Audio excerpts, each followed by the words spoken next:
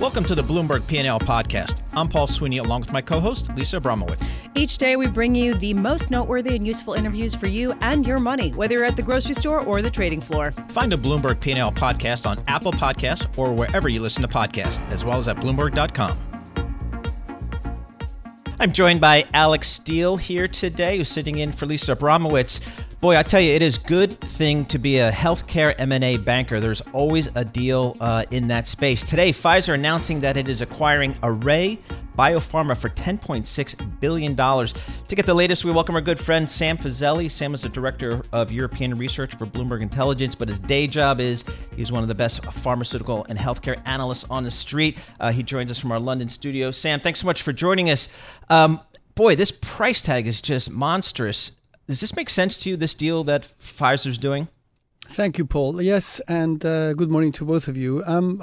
Pfizer's balance sheet is pretty strong. The growth profile of the company going past the current patent expiry for Lyrica is, they like it to be stronger than perhaps some of us think it is. We always thought they would do M&A. What the price tag is, $1 billion here, $1 billion there. What's that amongst friends, right? But they're buying what I would consider to be one of the preeminent drug developers amongst the biotechs. If you think about the number of drugs that this company is responsible for in terms of what's gone out there and deals they've done, so we calculate about 8.4 times 2023 sales. There's no profits to talk about just yet. 2023 sales. Yeah. But those are sales that are not they have reasonable probability of actually happening. The products are already on the market and they've got some good data in hand.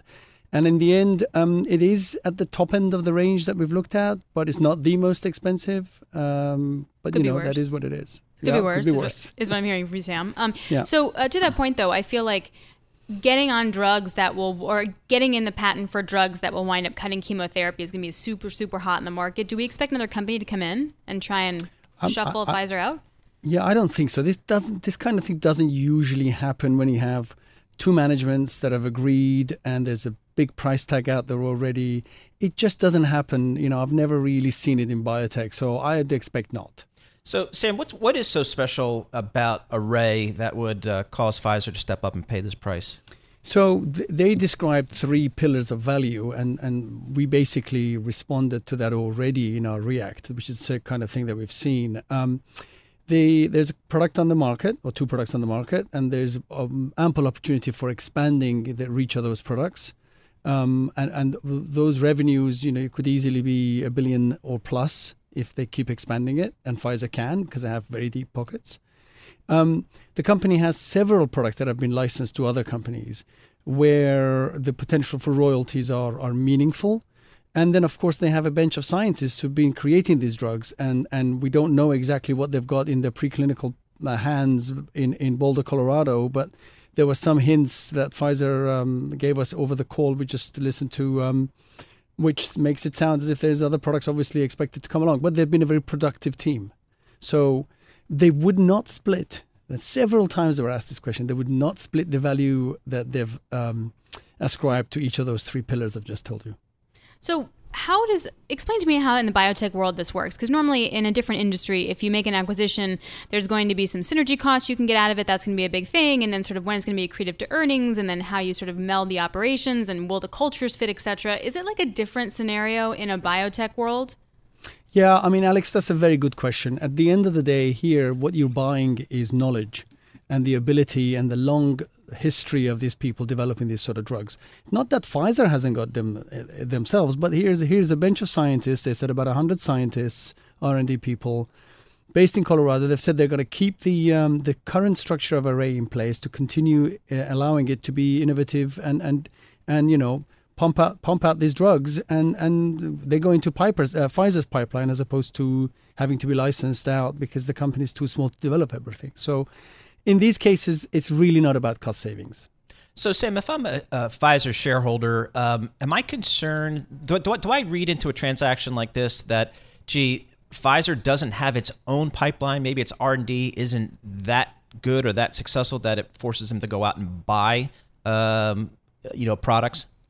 Yeah, no, I don't think that's fair. I think it's more about, in the pharmaceutical business, it's all about shots on goal, because once you take that shot, you don't actually know whether it's going to go in or not. So you've got to have a number of opportunities running at the same time to see which one actually comes to fruition.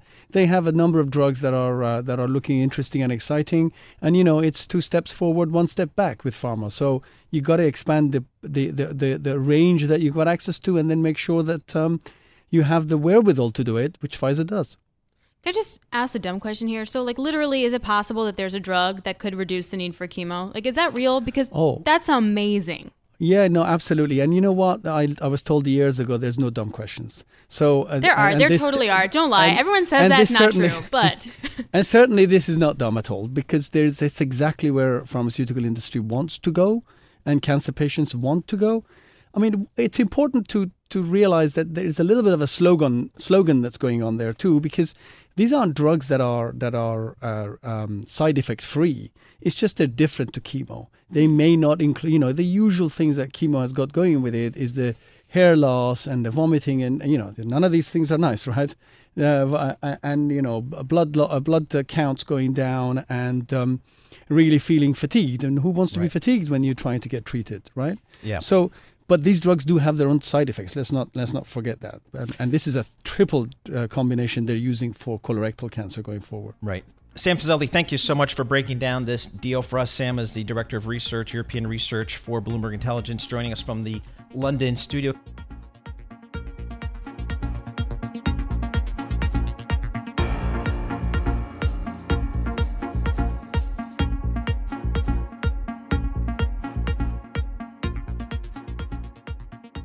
Well, trade tensions between China and the U.S. continue to simmer, putting even more focus on the G20 meeting coming up later this month. To get the latest on the trade discussions between the U.S. and China, we welcome Leland Miller, CEO of the China Beige Book International, joining us here in our Bloomberg Interactive Brokers studio. Leland, thanks so much for being with us.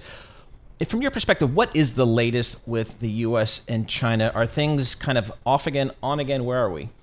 I think that nothing has fundamentally changed since President Trump levied the last set of tariffs a number of weeks ago. Now, if you read the headlines, it looks like we're descending into true gloom.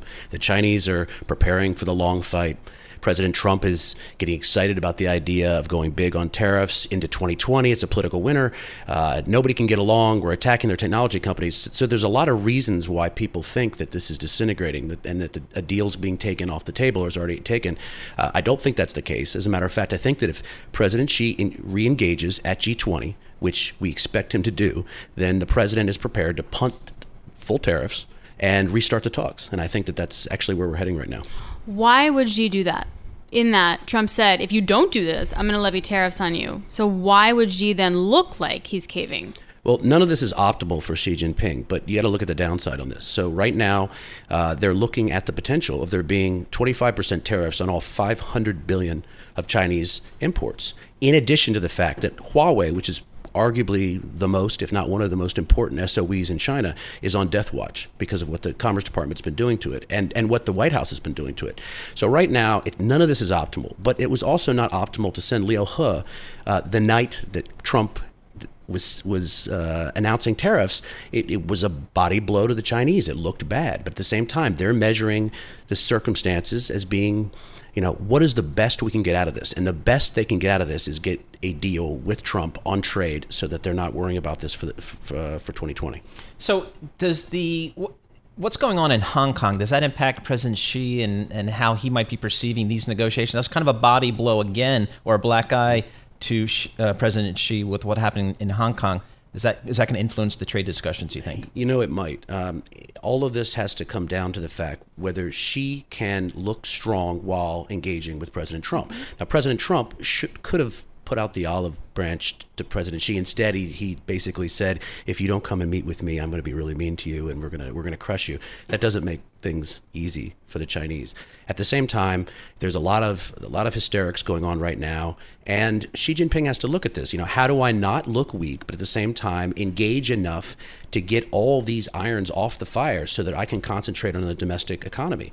The Chinese economy under the type of tariff pressure we're talking about, will have a much harder time later this year. And I think President Xi is balancing the pros and cons, making sure he has a consensus in the leadership. But I think that they are inclined to go forward. See, that's what I don't understand, is that I feel like a lot of the rhetoric is it's so important for both of them, therefore they're going to have to do that.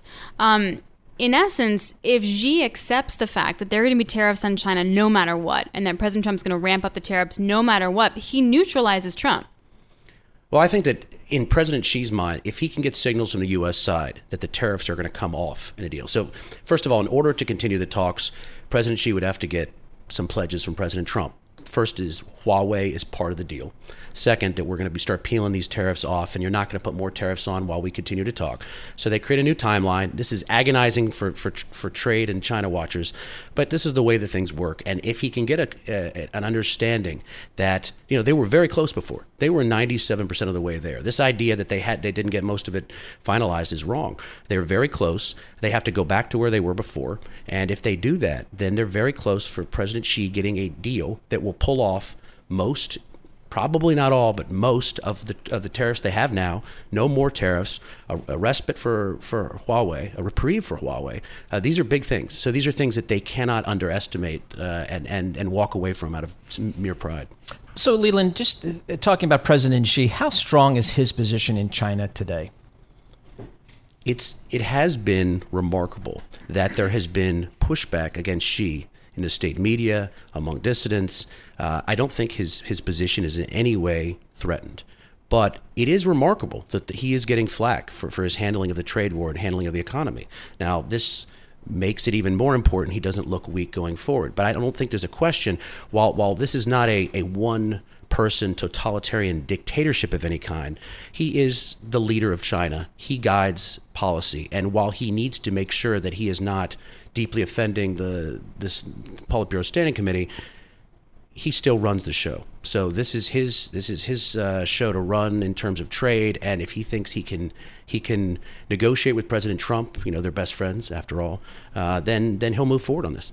So John Authors, Bloomberg opinion columnist, writes a lot about Dork Magnus's book, Red Flags. I don't know if you've read that yet, but he talks about why Xi's China is in jeopardy. And a lot of the conversation surrounding the book is really interesting in that Mao and Deng both had their own models for communist China, but that Xi has a totally different one, and that's going to affect all these kind of trade decisions and arguments. Would you agree in that you can't look back at the last 100 years of China growth and extrapolate that to the next 100? Is that we're in a whole new growth kind of paradigm? Is that true? I think Xi's challenges are enormous, and he made it much more difficult for himself when he not only named himself, president for life, but then he ensconced it formally. Like, this could have been the background of everything. Everyone knows she's not going anywhere, but he made sure to make a public issue of it. When he did that, he tied his fortunes in very closely with that of the Chinese economy and that of China generally. So that anything bad that happens to the Chinese economy, who do you have to blame? Xi Jinping. If China undergoes problems, who do you have to blame? Xi Jinping. So he has made his life much more difficult. I don't think he's going anywhere. I do think that the pressures on him are going to be immense in the next few years with the economy, even under the best set of circumstances. So this will be tough. And we could emerge from this a few years from now with more of a consensus-based leadership, with Xi still there, but not with as much control, depending on how things end up in the next 18 months. How would you characterize the Chinese economy right now? Is it a 6.5% grower or something less than that? Well, it's not growing at 6.5%. The GDP numbers are always political narratives put into a number. That said, we have data that's coming in right now, and we're going to be announcing it next week. But what I would say is watch very closely to what the Chinese are saying. There's a lot of talk this week from Beijing about how they have all these options in terms of stimulus if they need them. And one of the things that we've made very clear in the past is that when the Chinese are talking a lot about all the options they have, they typically have already started utilizing them. Okay. So I think that's where we're going, and we'll be able to talk a little bit more of this in a few days. Good. We'll have you back for that, because I think that's one of the underpinnings of the negotiations and the assumptions is how strong is China's economy. The stronger it is, presumably, the tougher stance they can take with the U.S. Well, what I find really interesting, though, and this is going to go to UBS and sort of them using a bond deal over the Chinese pig statement from Paul Donovan, their chief economist, is that we talk different languages. Yeah. Like the West and China are just they talk different languages, they have different priorities, and like that to me is like a whole big rainbow, or not rainbow, but like big cloud as to how the conversation must be going when it comes to trade. Exactly. Leland Miller, CEO of the China Beige Book International, thank you so much for joining us and breaking down the ongoing trade discussions.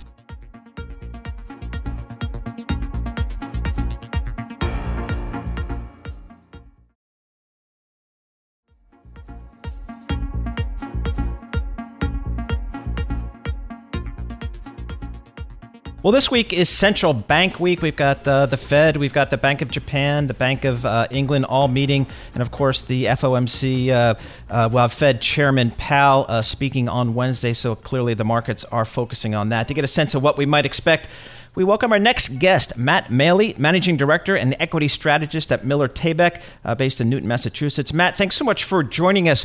What do you expect to hear from Fed Chairman Powell this week? Well, to be honest with you, I think the market's going to be a little disappointed. I think the Fed chairman will be a little less dovish than people are expecting. No less dovish than he has been. There's no question they've made a change to a more dovish tone. But their actions, I just think in the past, especially in the past 10 years, where central bank liquidity has been so important to the markets, they haven't acted until we've seen a more significant move both in the economy and in the economic data and in the markets. The Fed's a little bit more market dependent than they admit to. They are very data dependent, but they're also market dependent.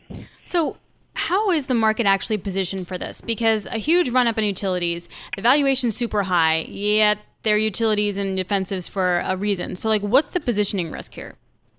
Well, if they do signal a definitive change in their actions, by actually saying that they're going to raise cuts pretty much no matter what in July, that's going to have a lot of people caught off sides.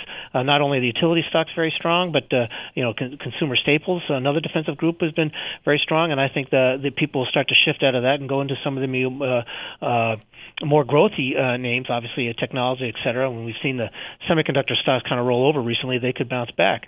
I don't necessarily think that's going to happen.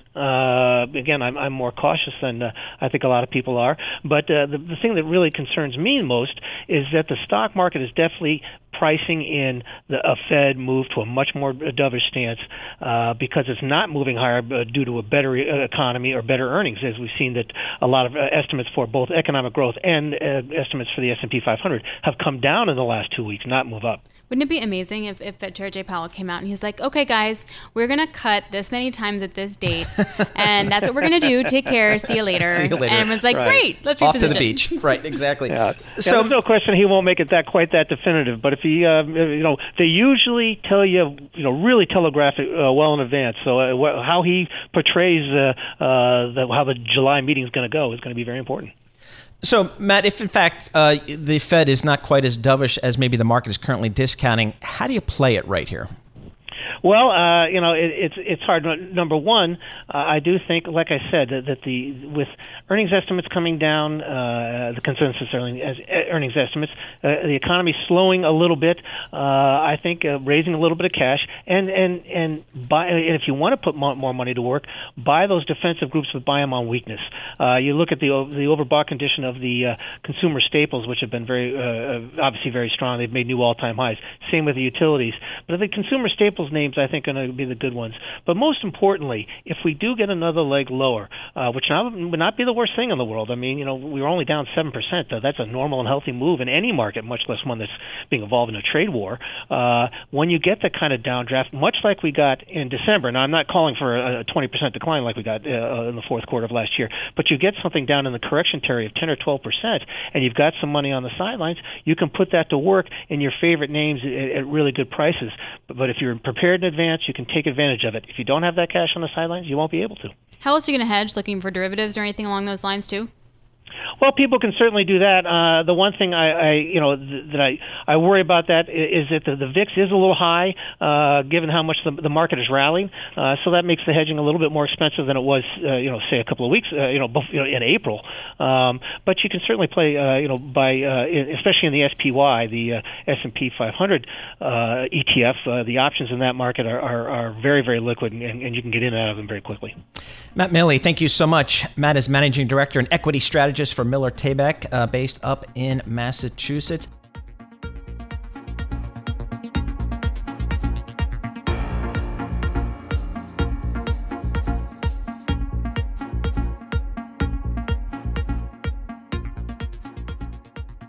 Well, the troubles continue at Deutsche Bank. The stock is down over 30% over the past 12 months.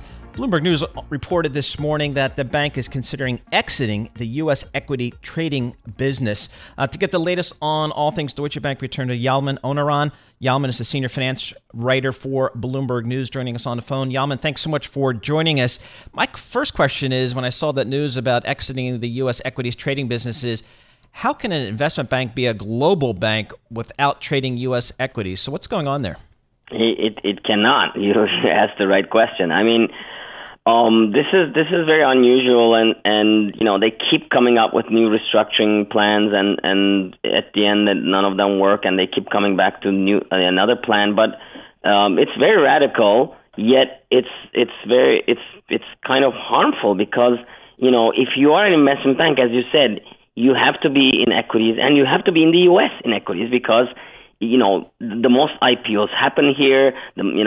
Other kind of stock-related investment banking deals, even M&A is really connected to the ability to sort of connect with these companies in every way.